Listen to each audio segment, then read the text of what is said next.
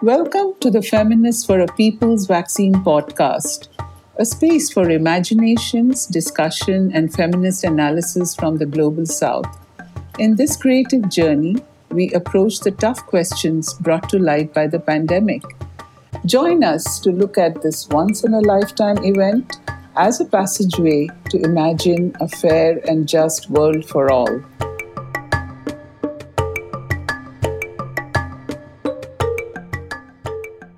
I am Clara Alves. I am a Brazilian activist for access to medicine, working in the Advocacy unit of the Brazilian Office of Doctors Without Borders. And I'm very glad to have Sangeeta Shashikant, who is a legal and policy advisor for the Third World Network. So it's a pleasure to have you here today. Thank you very much, Sangeeta. Thanks, Clara. Thanks for having me on this podcast. I'd like to start saying that I know you have a long experience with access to medicine, mobilization, and advocacy at many levels of work. So I believe it would be amazing to know how do you plan and put in practice your activism in the face of such powerful and influential international actors, such as the big pharmaceutical transnationals, facing a space that are also complex and very difficult to access, such as the WTO, the WHO. To illustrate this huge challenge, could you maybe tell us about the civil society mobilization for the WTO Ministerial in November 2021, last year? So one role that TWN, Third World Network plays, my organization plays, is to track, to monitor, and to engage where it is possible to engage with international discussions and negotiations that have a development impact. So for instance, in this case, we very closely follow intergovernmental discussions and negotiations at the World Trade Organization, the WTO, and the World Health Organization, the WHO. And one issue that we have been following very closely since the onset of the COVID-19 pandemic has been around the issue of access to COVID-19 pharmaceutical products and equity. As you know, access to COVID-19 pharmaceutical products is a huge challenge in the global south, in the developing countries. And in particular, we have been following the issue of the proposal to waive certain obligations from the intellectual property agreement known as the TRIPS agreement. These are international rules that are set at WTO. So the issue of TRIPS Waiver, the proposal, which is now co-sponsored by 65 developing countries and globally supported, was a topic of interest ahead of the Ministerial Conference of the WTO, and we were very much engaged. And as I mentioned, not only do we follow and track these issues, but to also engage, and where it is possible to support governments and civil society from the global south by providing analysis, information on latest development and building capacity. Basically, to support their engagement at the international level so that they are able to address core issues that impact development at the national level.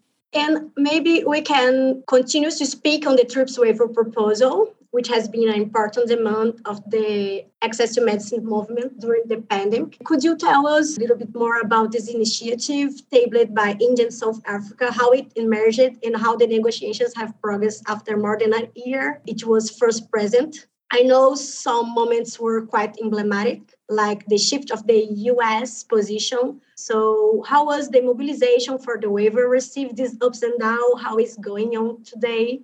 So the TRIPS Waiver proposal was submitted in October 2020 by India and South Africa. And the proposal is to waive specific provisions of the World Trade Organization Agreement on Intellectual Property. This is known as trade-related aspects of intellectual property rights, the TRIPS agreement. And this agreement sets out the international rules with respect to intellectual property, such as patents, trade secrets, copyright, and industrial designs. So it really emerged as a recognition of the need to diversify manufacturing and expand supply options. When the COVID-19 broke out, there were limited supply of medical products and the demands of rich countries were prioritized. Production is heavily concentrated, and all of this affected access in developing countries. Now, to contain the pandemic, we need equitable access, and this has got two elements to it: availability and affordability. And this requires, in turn, for there to be scaling up of global manufacturing We need to diversify suppliers globally and especially in developing countries. So that is the motivation behind the TRIPS waiver proposal that was submitted by India and South Africa. But it has generated a huge, vast support globally. It is now co-sponsored by 65 countries and supported by the majority of the WTO membership. And not just WTO members, but it has received extensive global support from civil society, trade unions, academics, parliamentarians, Nobel laureates, world leaders. Now, what is it proposing? It is really proposing, specifically with respect to COVID-19, to waive the obligations that governments have in the WTO with respect to a certain intellectual property that could actually affect the scaling up of production. And I want to stress it is limited to COVID-19, the prevention, treatment, and containment of COVID-19, and would be for a very specific duration. So it is really responding to the emergency that we are facing currently. It is about recognizing at the WTO level that countries have the option of freedom to operate by suspending implementation and enforcement of relevant intellectual property obligations for the purpose of containing COVID-19. So by doing so, we are actually avoiding some of the procedural and administrative delays in addressing intellectual property barriers. There'll be greater freedom to collaborate amongst countries with respect to development and production. It can also facilitate economies of scale. We currently do have flexibilities within the WTO TRIPS agreement, such as compulsory license, and they're very important for access, but there are limitations because the scale of challenge confronting us is huge, global. And, when we talk of compulsory license, for instance, is more limited in the context of patents. So what I would say is, if we look at the history of intellectual property and the TRIPS agreement, we have been discussing its impact on access, and it's now recognized that it has an effect on access. And the intellectual property rules at the international level came about as a result of lobbying efforts of intellectual property associations and multinational companies such as Pfizer. And it was made at that time. Very few developing countries were even aware of the impact of these rules. And, at that point, promises were being made as to, what developing countries would gain out of, for instance, agriculture. Of course, we have not gained there, but instead we are woken up to the fact that these rules that are there internationally have huge impact on access.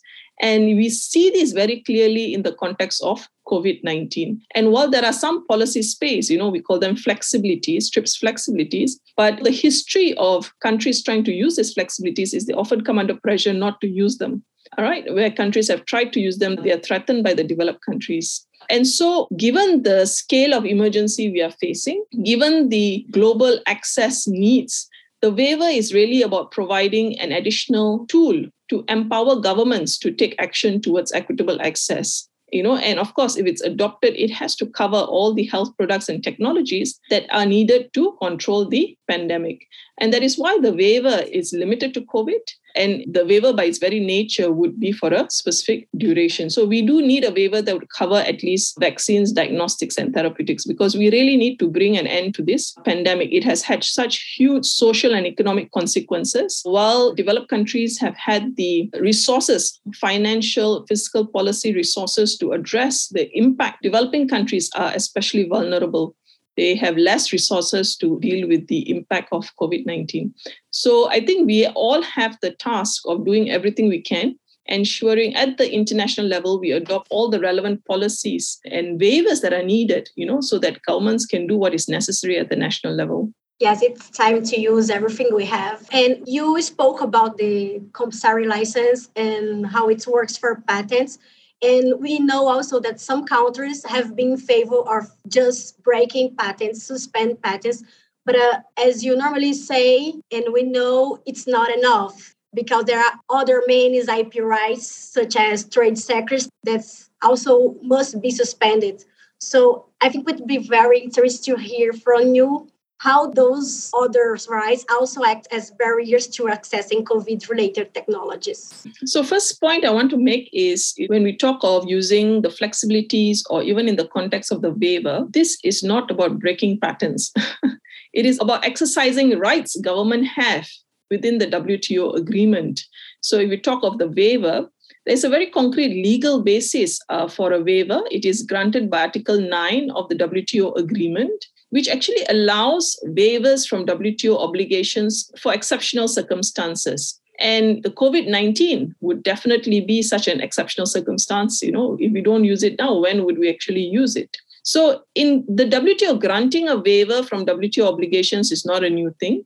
There are many precedents in WTO where waivers have been granted, including in the area of intellectual property.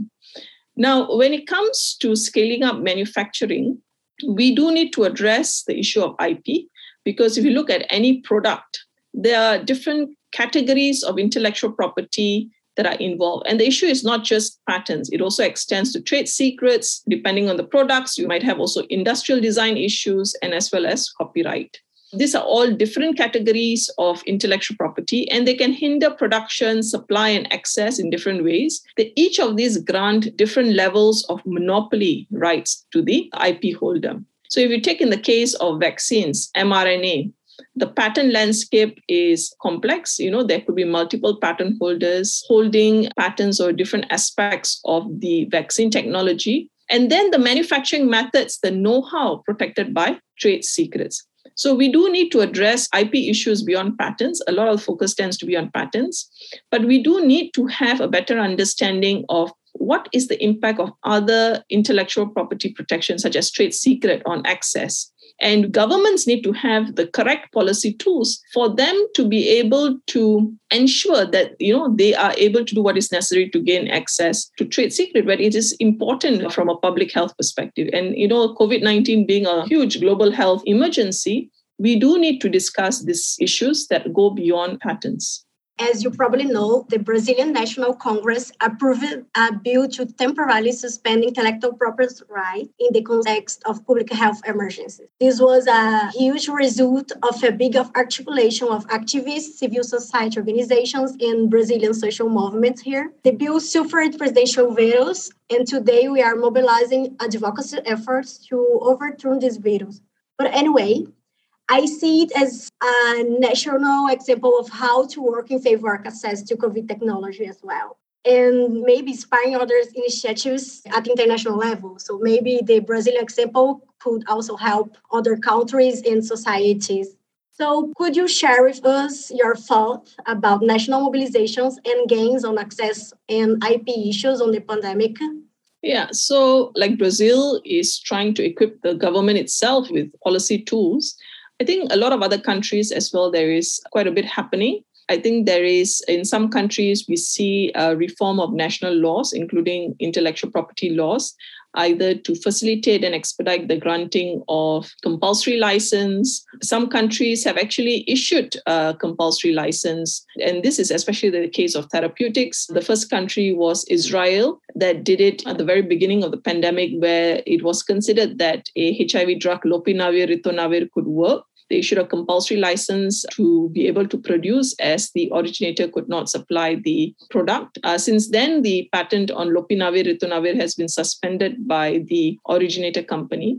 Russia did issue compulsory license when they wanted access to remdesivir. Indonesia has also done the same compulsory license as well. You see civil society activists, but also other manufacturers as well, filing patent oppositions against the granting of patents at the national level. As we see, we are likely to face a barrage of patents as new patent applications come through for COVID-19. And I think I would say that this is the time to use whatever tools are available to facilitate access. So this would be the time to make the relevant policy reforms to facilitate access, to expand exceptions to intellectual property rules. For instance, if you ask for a concrete example, you can say some US free trade agreements have data and market exclusivity provisions. For instance, in Latin America, a lot of countries have signed free trade agreements with the United States, right? Now, these provisions then delay the entry of generic pharmaceutical products.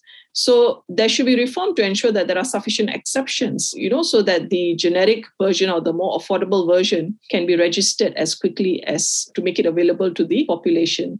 So that's at the national level, where I think this is the time countries need to take a look at what they have in their laws, policies, and practices, and to reform them accordingly. And when there is opportunity to use these flexibilities, they should use it to facilitate access. Now, when it comes to flexibilities, and again, when we look at the scale of challenge at the international level, for instance, compulsory license, when you issue a compulsory license to override the patent, normally it would be subject to the condition that it is predominantly for the supply of the domestic market.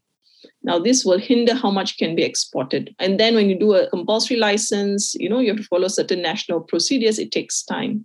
We also need greater clarity on what kind of exceptions they can have for trade secret protection. And I think if we have it at the international level, then it will be even easier for it to be rolled out globally. And so at the international level as well, action can be taken.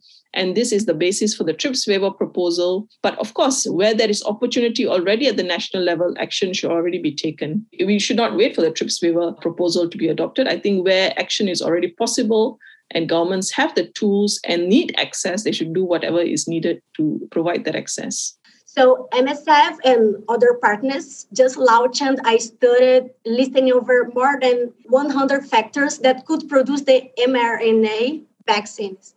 So many other studies and documents had also showed the possibility of scaling up the production. So this is notable. But what would be the challenge for technology transfers beyond, the waiver approvals? So beyond the TRIPS waiver, there is a call to license technology to potential manufacturers in developing countries. Now, we have heard the argument that developing country manufacturers do not have the capacity to manufacture mRNA vaccine. And if they manufacture, there would be quality issues. And the recent study that you mentioned shows that this is not true. There are capable manufacturers in developing countries. And even before COVID-19, WHO papers have shown developing country manufacturers were major suppliers of vaccines. And many of them are WHO pre-qualified as well. So the supplying of vaccines from developing country manufacturers is not new. Before COVID, they were supplying the majority of the vaccines to the developing world. Now, despite there being capable manufacturers, the challenge is that the originator manufacturers are not interested in providing licenses. Big Pharma at the very start has rejected participation in WHO's technology access pool that was set up in mid-2020. Moderna, Pfizer have refused to license to WHO mRNA hubs. The reason is their business model depends on scarcity of supply, because by having an artificial scarcity of supply, this is how they maximize profits. Pfizer is known to make up to $36 billion in 2021. And we have seen that where licenses have been granted, they are subject to restrictive terms and conditions. For instance, supply only to very few countries, often just one country, especially in the case of vaccines. So what we have seen is production and supply currently based on business as usual, profit-making industry approaches, and basically failing to leverage global production capacity and meet global needs. Developed countries have promised collaboration. What we note is that this collaboration has not materialized, and this has also been the conclusion of WHO Independent Panel on Pandemic Preparedness and Response. They have made it very clear that the promise of collaboration has not materialized, and we are almost 2 years into the pandemic now. And voluntary licenses have not been forthcoming. This is again another conclusion they have reached. And they themselves have said WTO members should now align with TRIPS waiver. So the challenge here is the reluctance of many of these manufacturers to do licensing. And where there have been a few licenses, it does not go far enough. They have got restrictive terms and conditions. So we are in a situation where global manufacturing capacity has not been leveraged. And I think this is the challenge that we are facing with respect to tech transfer and licensing. So WHO created the COVID-19 Technology Access Pool, the CTAP, in the beginning of the pandemic, as we know. However, it's first closed a technology transfer agreement in November 2021, so 2 months ago. Do you think it would be possible maybe to take advantage of this whole voluntary mechanism in some way? So the challenge of voluntary license, as I mentioned, is really the refusal of the manufacturers to license. Where they have license, in some cases, it's subject to restrictive terms and conditions. Some of these terms and conditions can also impact access.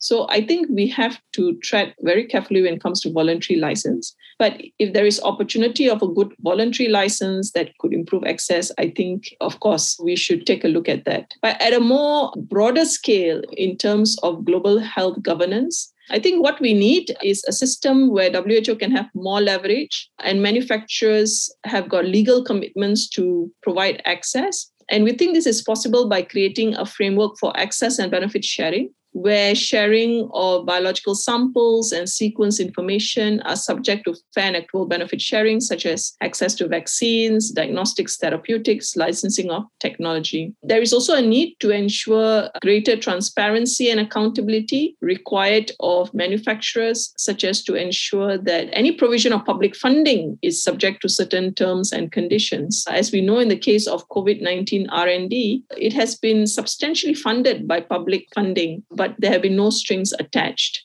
So I think this situation has to change, and we do need greater transparency with respect to cost of production, supply, basically the whole production, supply chains. There's very little transparency in it.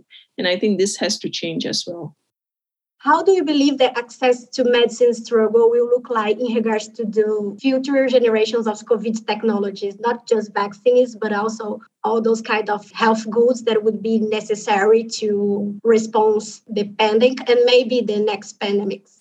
How to maintain access to medicine struggle alive regarding maybe all those people and authorities who are already flexing sanitary recommendations and refusing to see inequality of access in the global south? We have to stress the point that equitable access to affordable pharmaceutical products is at the core of realizing the right to health. And what we need is really greater awareness. We need to educate and expand constituencies that are involved in this discussion. And I think we do need to involve the public in this discussion and to educate them as to what is at stake. A lot of the R&D is publicly funded, and I think it has to be subject to certain terms and conditions. It has to be accountable. It has to be transparent. So in terms of how we maintain the access to medicine struggle and keep it alive, we really need to expand and create greater public awareness as to what is at stake and how it's going to impact the right to health and what is at stake in our future. I think in developed countries, as well as in developing countries, these are huge issues affecting everybody. And I think we need to create much more awareness as to the issues that are involved. I would like to hear about the role of civil society in the face of all these issues that we just bring up. Also considering the diversity and variety of populations around the world. How can we outrage and mobilize people in order to build a solidarity network that is sensitive to the inequalities of access to medicines, especially in the global south? So the civil society has played a central role in highlighting the challenge of IP towards achieving equitable access. And they need to continue playing this role. And I think, as I mentioned, we do need to expand communities that are engaged in the discussion, create greater awareness, build capacity in the global south. And we do need to engage with policymakers, implementers, and relevant stakeholders.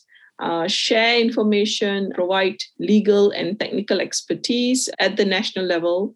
We also need to support developing country governments to engage at international forums such as the World Trade Organization, the World Health Organization, to raise their voices, to exercise their rights. And finally, most importantly, it is to hold national governments in the South accountable to ensure that they are using all possible means and approaches to facilitate access at the national level, and to identify opportunities at the international level so that they can create the space for greater facilitation of access to medicines, to address the barriers that are there at the national level, but not just national, also regional level as well. So I think governments, civil society, all have a role to play. And civil society in particular has a role to play at the national and international level, in doing research, analysis, advocacy, sharing information, providing technical support, and building capacity. So it was great, Sangeeta. Thank you very much. I was very glad to have you here. I think you just brought many important issues to access to medicine, the struggle in the global south. Thank you very much, Clara. It's my pleasure, and I'm very delighted to share this information and to be involved in this podcast. Thank you very much for inviting me. The Feminists for a People's Vaccine podcast is produced by Dawn, Development Alternatives with Women for a New Era, and TWN. the Third World Network. Today's episode was edited by Alice Furtado and engineered by Ernesto Sena. Thank you for joining us today. I'm Vanita Nayak Mukherjee. See you on the next episode.